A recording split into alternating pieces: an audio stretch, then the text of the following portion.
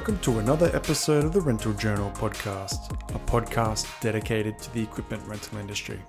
I'm your host, Mark Simonson, and today our guest is Mike Rooney.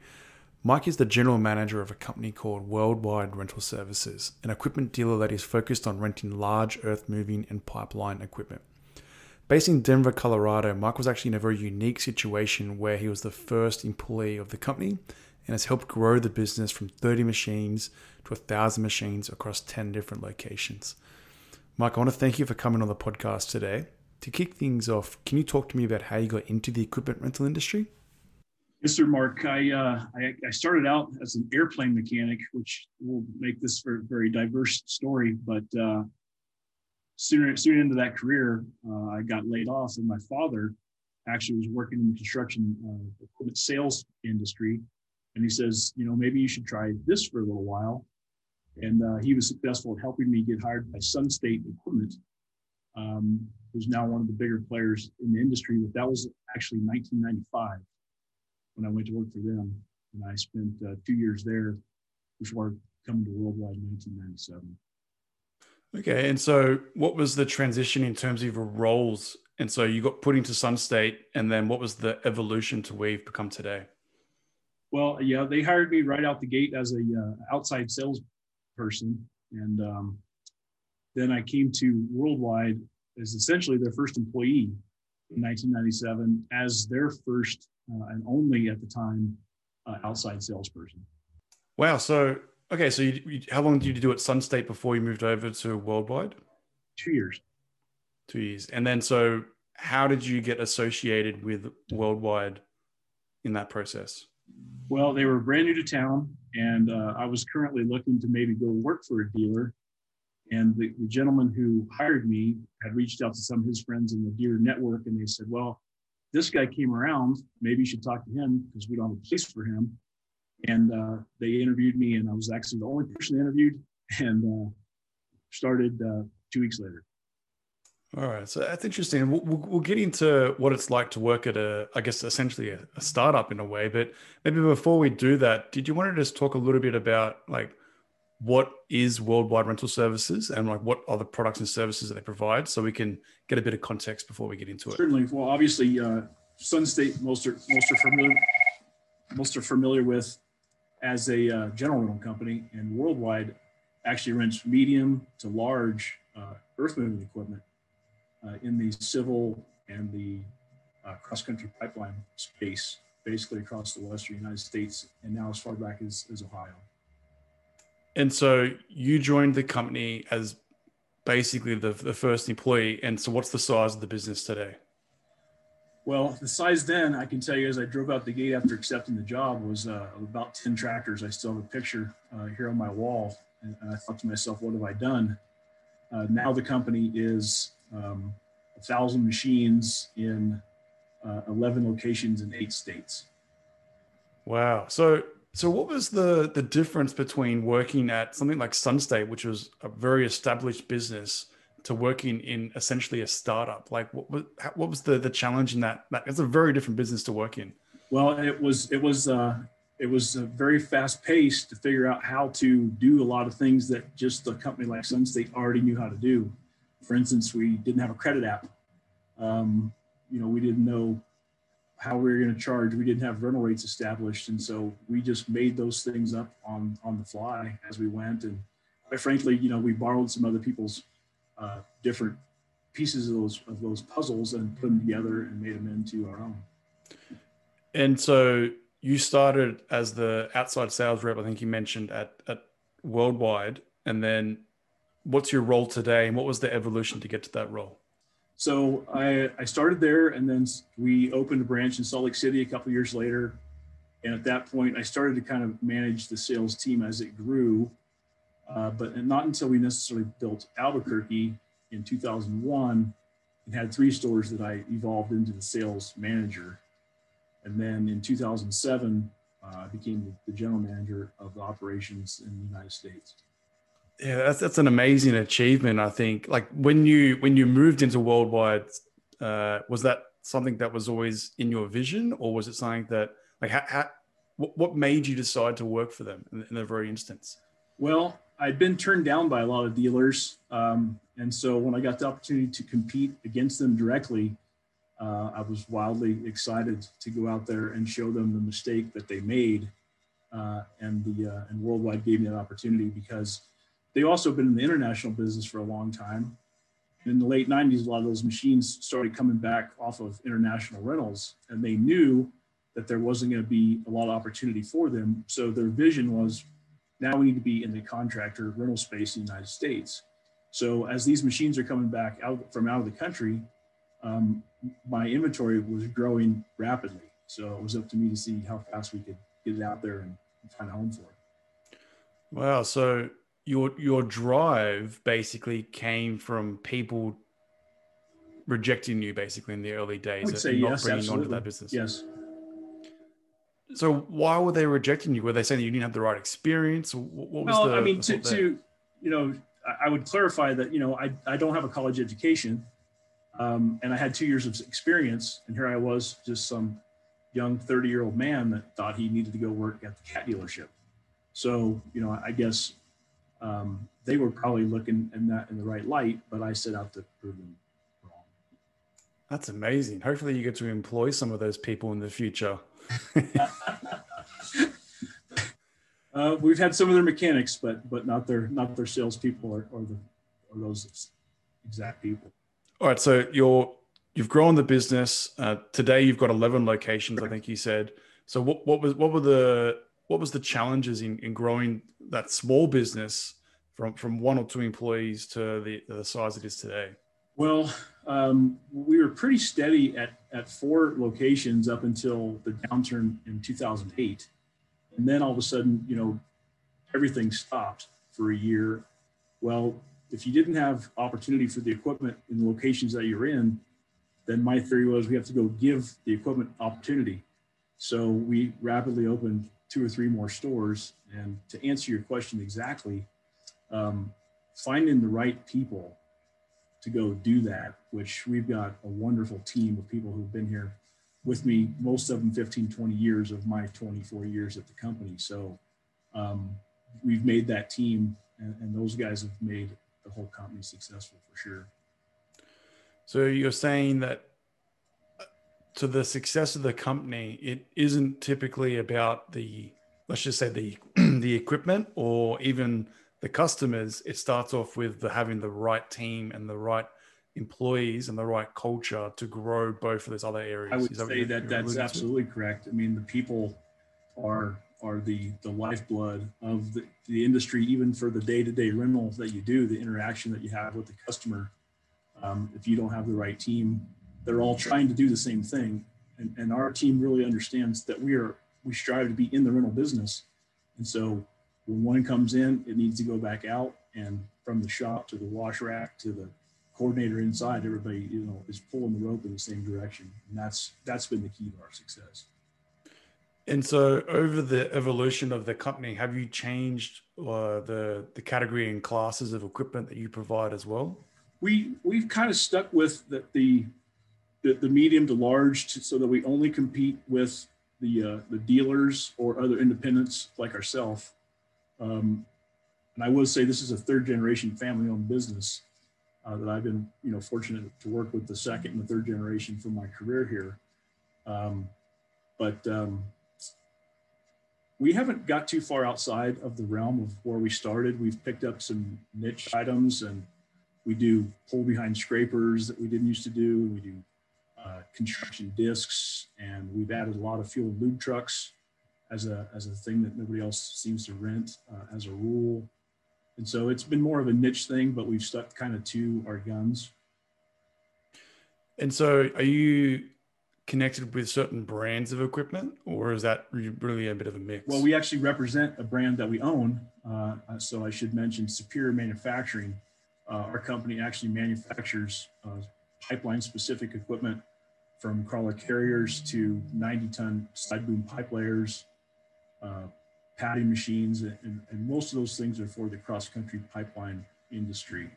So Superior, first and foremost, we do represent K-Tech as a pull scraper, tattoo discs as our construction disc, And other than that, we're not a slave to any brand of equipment. We generally don't try to be a dealer for anybody because that pulls us out of the realm of the rental business, what we're really good at. So not too many brands, one we own and some others that we're very comfortable with. And so going from that person that was rejected into the person that you've become today, which is an amazing success story, like how have you changed in yourself to become the person you are today? Like there's a lot of learnings around managing people better, having a better business acumen maybe, or maybe understanding rental better. Like what was the sort of key learnings that you learned along the way from becoming the person you are Well, today? I had to read a lot. And then I tried to be a manager like the ones, not like the ones I didn't like. So I learned more from the people who I didn't like managing me than I ever did about a manager who I wanted to emulate as a rule. But I studied, read the CAT Performance Handbook because I was, undereducated. I did have a mechanic background from being in the airline industry, but it was just really fake it until you make it, I guess would be one way to look at that. And did you put a big emphasis on really learning the equipment end to end? So when you're having these conversations with your customers and your employees, that you've got that really strong product knowledge? Because from the mechanical side, I'm assuming that would have been a lot of interesting things that would have been applied to you as well.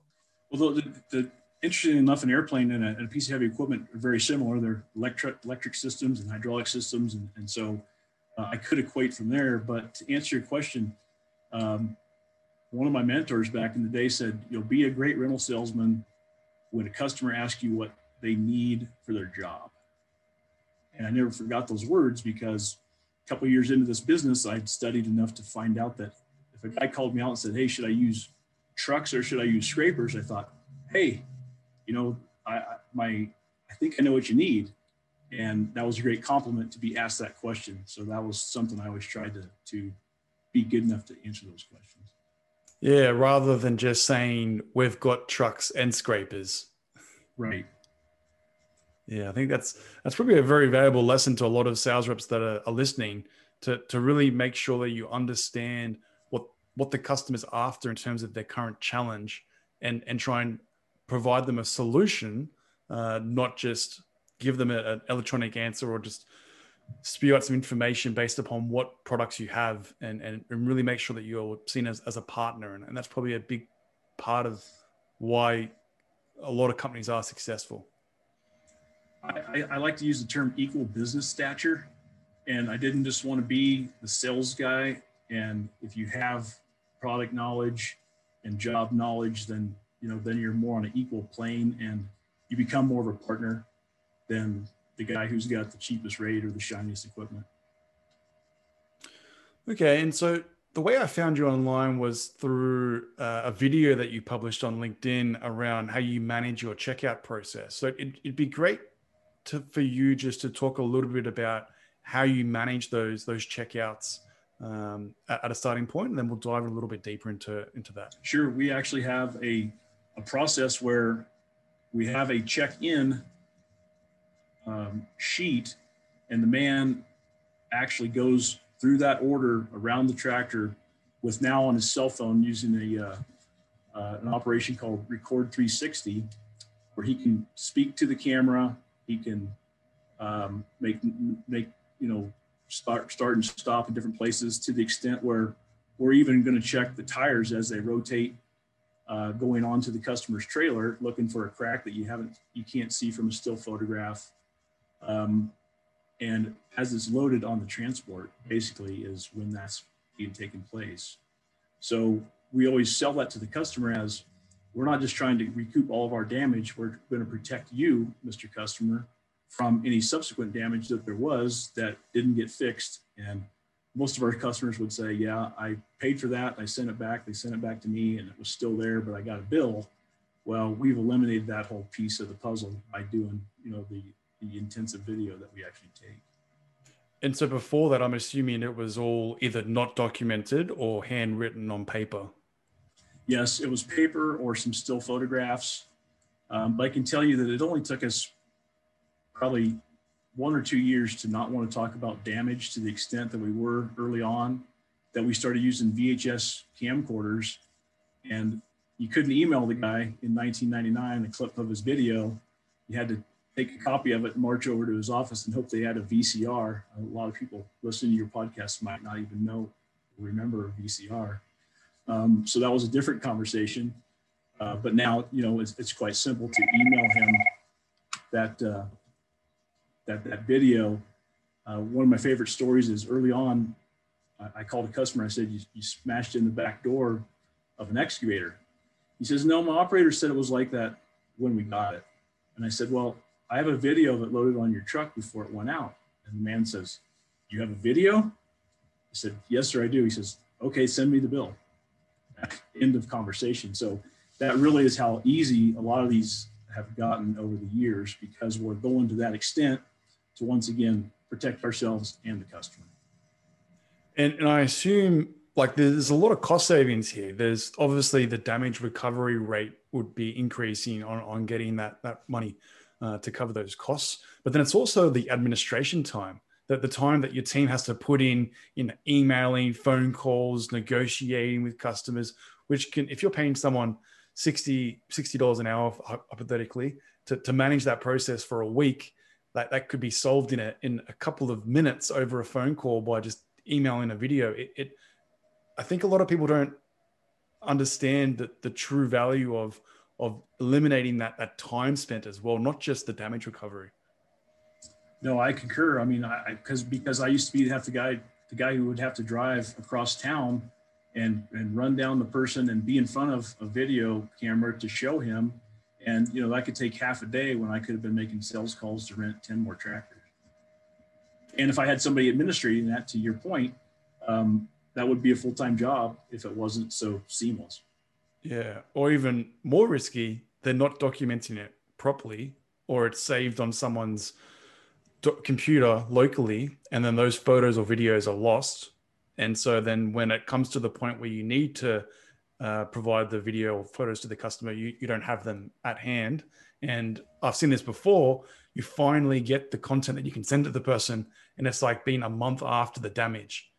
And the customer forgets about it. That wasn't related to my hire or rental, sorry, and all that sort of process. So I think there's a lot of benefits here. And I think it's a really good topic to talk about, because I think a lot of companies still do struggle with this process. I would tell you that we also have a policy that we've adhered to for a long, long time, which is the customer will have a notification within 48 hours or less that there is damage, and invite him to enter the conversation that quickly, because a month down the line, the job's closed out. Now, even if you prove they did it, they're mad because it took you that time, and they have to charge it to a different place or take it to their superior or somebody who they could have not had to show that to if they would have just been able to take care of it in a timely manner. Yeah, I think it's a really good topic. And so where do you see that going as the next evolution? Are you guys still investing in certain areas around that, or are you looking at adding other areas as part of the documentation process? Well, quite frankly, what we've learned from that, we're in the process of developing a internet platform that is in fact a Airbnb for heavy equipment, as you will, that's soon to be on the market. Not to take the place of our company, but to add another layer to our company. And they have used extensively our video to help them figure out how to do check-ins and check-outs from remote locations, so that you're not taking something from a contractor's yard that you don't already know what you're going to get on the other end. So that's been one evolution. All right. So is this website live now? Yes, Mark. It's called Rubbl, rubbl.com, rubbl.com.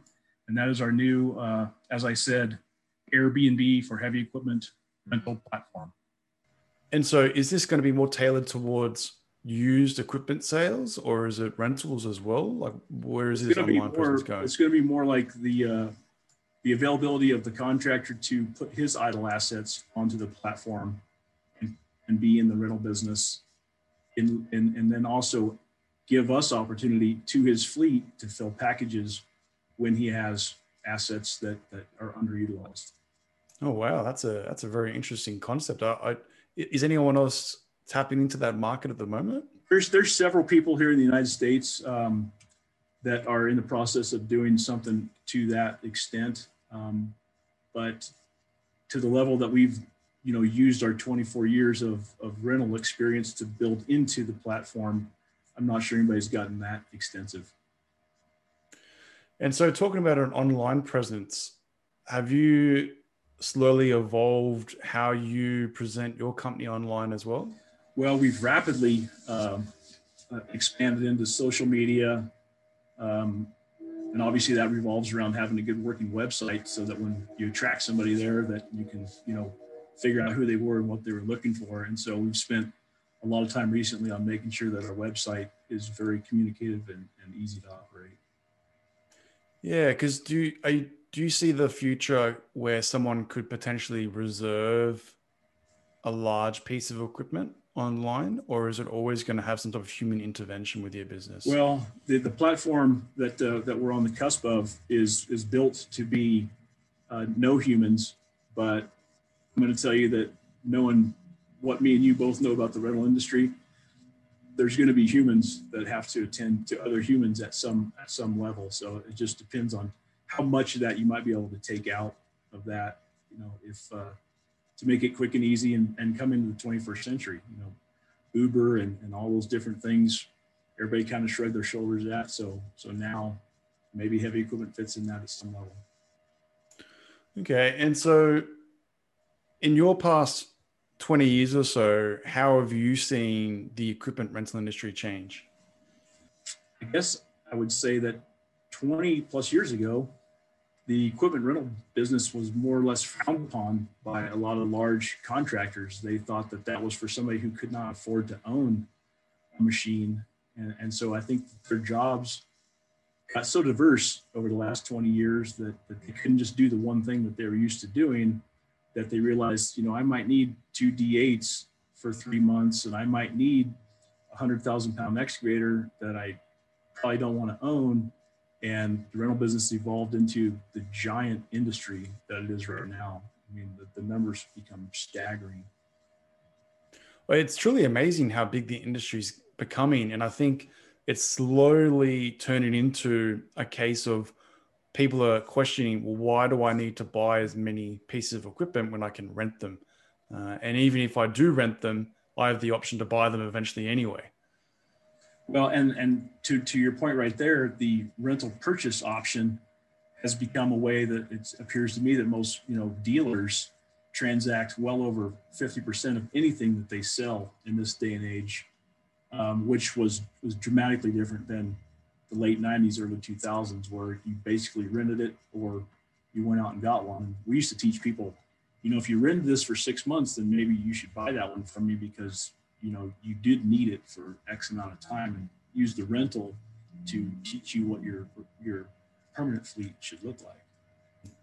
Yeah, and it's probably a good opportunity for sales reps, I would see, in if someone's trying to sell a piece of equipment to a customer and they're saying, I just don't have the budget for this. It's a good alternative to say, well, did you know you could rent it on a short-term rental? And then you can assess whether that's a piece of machinery that fits into your fleet that you require for the job, and you can purchase it later on.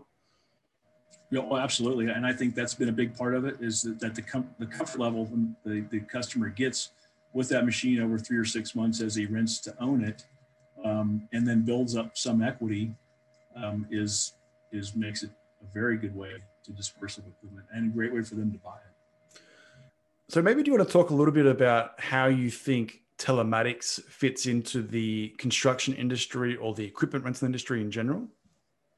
Yes, telematics and GPS. I guess, we look at those as two different things. Telematics let me know where the machine's at and what kind of conditions that it's running in, are helpful to actually collect money in lots of circumstances. And GPS or machine automatics really have changed over the last probably 5 years for sure, to the extent where 50% of our customers probably call up and say, is this D6N GPS compatible? Is this 140 ready for my Trimble system? And so we've had to really adapt there. And I think that one thing that we're missing as an industry is letting the young people that we're trying to recruit in this industry understand how much fun technology that there is. You know, we've got drones flying over job sites to do takeoffs, and we've got machines that'll almost dig their own ditch. And so there is a lot of technology that we need to be selling these young people to attract them into what appears from the surface to be a dirty job, which certainly can be that, but it also has, as I said, a lot of technology that's used today. I think the industry is good at promoting itself within itself, but isn't very good at promoting itself outside of the industry. I would agree with that, and we've gone to great lengths with the contractors associations that I spoke to earlier, of trying to have career days and get these young kids out there and get them around the machine and get them on a backhoe and put a hard hat on their head. But somewhere along the line, you know, they don't get touched again from the 5th grade until they're out of high school wondering what to do, or they're in college wondering what technology they're going to study. And maybe we've missed letting them know, hey, construction is a place where there's a huge amount of technology that's available for you to use and learn and have fun with. And so have you been involved much in any of the trade associations from a learning perspective as well? Because you mentioned that you did a lot of reading. Have you been involved in any, like I think the AED is one, the Australian Equipment Distributors, American Equipment Distributors, sorry, or the ARA, any associations to sort of help your company and you personally grow? Certainly all of the AGC chapters, wherever we might have a location. So the Association of General Contractors, Colorado, Wyoming, Utah, we've participated in all of those associations, and I've had myself and a lot of my guys have been board members or chairmans of the associate councils of those, way to network and learn and get close to decision makers and let them teach you their business if you can get them to. All right. Well, look, let's switch gears a little bit and talk about you for a second. So if you could give yourself some advice to your younger self, what would you say? Get an education, so that you don't have to learn the really hard way on some things. Probably start in this business as soon as you possibly could. I was fortunate, enough to be right around 30 years old, which is about the time people start figuring out what they want to do anyway. So I can't say it cost me any time, but a little bit more education and a little bit more experience would have been helpful. And in the rental business, as a sales rep, you really just need to know 3 things: make more calls, make more calls, make more calls. That's true. It sounds like you're very thankful for the opportunity that you got given in the early days. Oh, I couldn't be more thankful for the fact that, these people just took an interest in me and gave me all the opportunity in the world. And so, yes, I'm very thankful. So do you give that opportunity to your new staff members as well? Is it something that crosses your mind when you're going through your interview process? Absolutely. And we really try to promote from within. And I'm proud to say that I'm working right now to turn a truck driver who's been with me for 15 years into a salesman in one of our locations. I've had field service mechanics in 3 or 4 of our locations become service managers. And the first truck driver that we ever had in Denver, Colorado is now my fleet manager in charge of the service department for the entire company. So it's been an endless amount of opportunity. And every time we grow, we would ask that person who's done us a great job someplace, would you like to move and upgrade your standing with the company and move into a managerial role? And I think that when you have your employees see that happen enough times, that they know that they're never going to be overlooked when something like that might come up for them. So that's been a huge, important way we've done business. That's a great way to build culture as well and to keep people long-term within the business. I would say that myself And Kyrie, our office manager, and Harold, our vice president of manufacturing, all started within 90 days of each other in 1997, and we're all still here. And every year I get to give away any more 2 or 3 20-year awards. It's a great feeling to know that we've put a culture together that people want to stay for a long, long time, because as we all know, mechanics in different jobs, they're getting offered jobs a lot. They can go get $2 an hour more, maybe somewhere. But if the culture is a team and they've been made to be part of the family per se, then they stay a long time. And, we're very proud of that. Wow. So do you want to talk about maybe some of the people that played a big influence on you, maybe personally and professionally, and maybe from a mentor perspective? Sure. First of all, my father, who I mentioned was in the industry, he's the one who said, hey, Mike, you're pretty good at running your mouth. Maybe you should try selling instead of wrenching. And then he gave me a pathway to get the opportunity at Sun State and beyond. So I'm very grateful for his words of wisdom. And then the first counterman that I ever worked with at Sun State, a man by the name of Donald Dowd, he'd been in the business a long time prior to me being the new guy. And the thing that still resonates with me from clear back then was take the order. And so that's evolved into lots of things, but we try not to ever say no, but you also can't let somebody down. So it's a double-edged sword, but we've always lived by that mantra of take the order and we'll figure it out. So he was a great mentor for the start of my career. And then my predecessor, who hired me, actually, Jim Metzold, now owns a successful rental and trading business in Phoenix, Arizona. The first 10 years I worked here, he taught me probably everything I know and use today to run this business. And also the patriarch of our company right now, Alan Greenberg, has been a mentor about just business and has taught me how to keep my mouth shut on lots of things.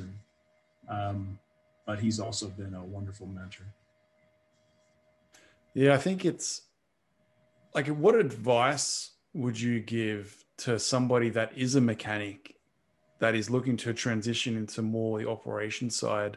Because it is a tough transition. It's something that you got to really invest in yourself and learning about the business rather than just taking what you're doing previously and applying. Like, what advice would you give to maybe someone that is trying to transition out of being a technician or a mechanic or a service person or even a driver, I guess you could, as an example, into more of an operations role?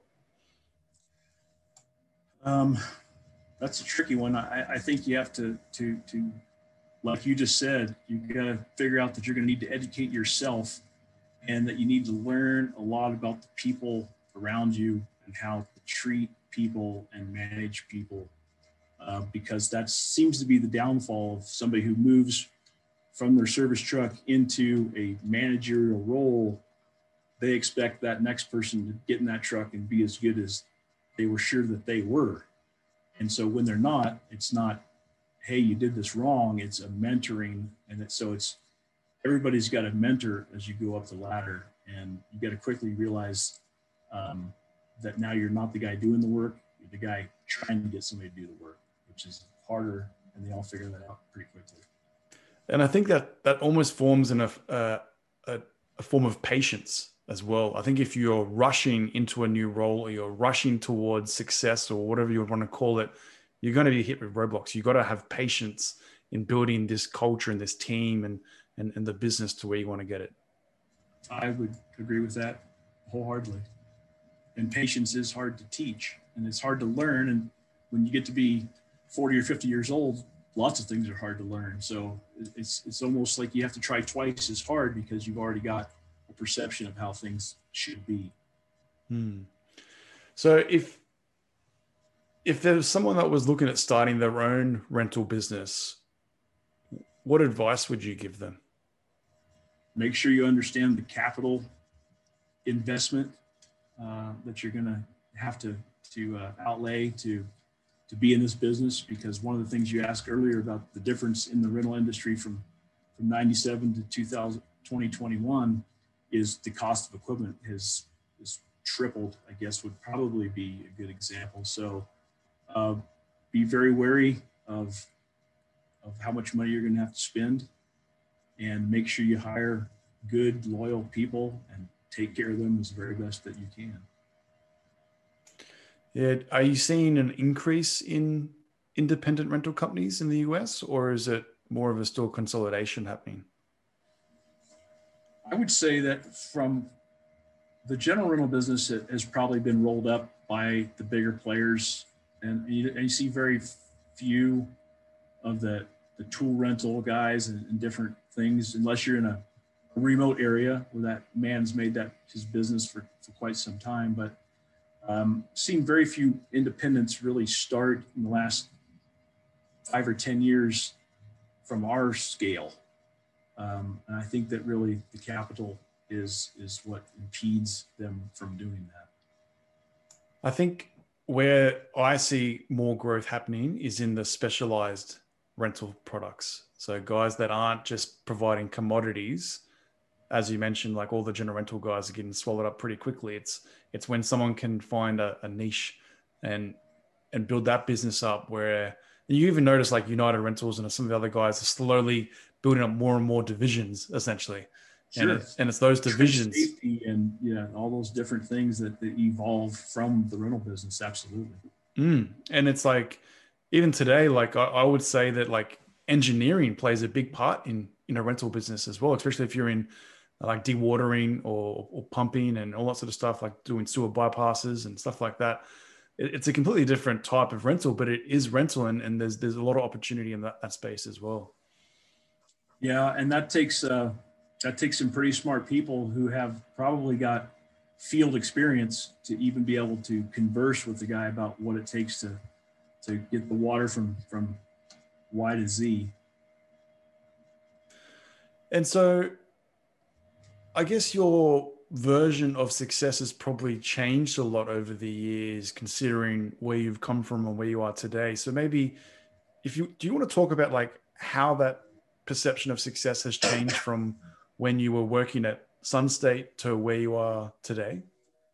Well, since my roles have changed dramatically from those days, success those days was, how many tractors could I rent that day? And now with 11 locations, it's how many tractors can we rent today? But really that's the goal, is that the success is just basically on doing the deals and having fun doing it. And we actually, I spoke about our team. We do have a lot of fun together, and we have fun even when it's hard and things are going wrong, but we try to keep a good spirit. And I find that to be success right now, is you can be happy and still make $1, then that's pretty successful. Yeah, and I think there's a difference between like being successful as an individual and being successful as a team. And I think you're always going to have a better outcome and a better culture and a better fit for a business when you're successful as a team and really going in the same direction together, rather than being very isolated in your own mentality. Oh, absolutely. We don't use I and me too much around here, because that just never does work. We and us is a way better way to do absolutely everything. Well, Mike, I really want to thank you for coming on the Rental Journal podcast. Thank you, Mark. It's been a pleasure, and I've enjoyed it. And I look forward to watching my peers as your podcast evolves. Thank you very much. Please like, share, follow the Rental Journal podcast, and I'll see everyone in next week's episode.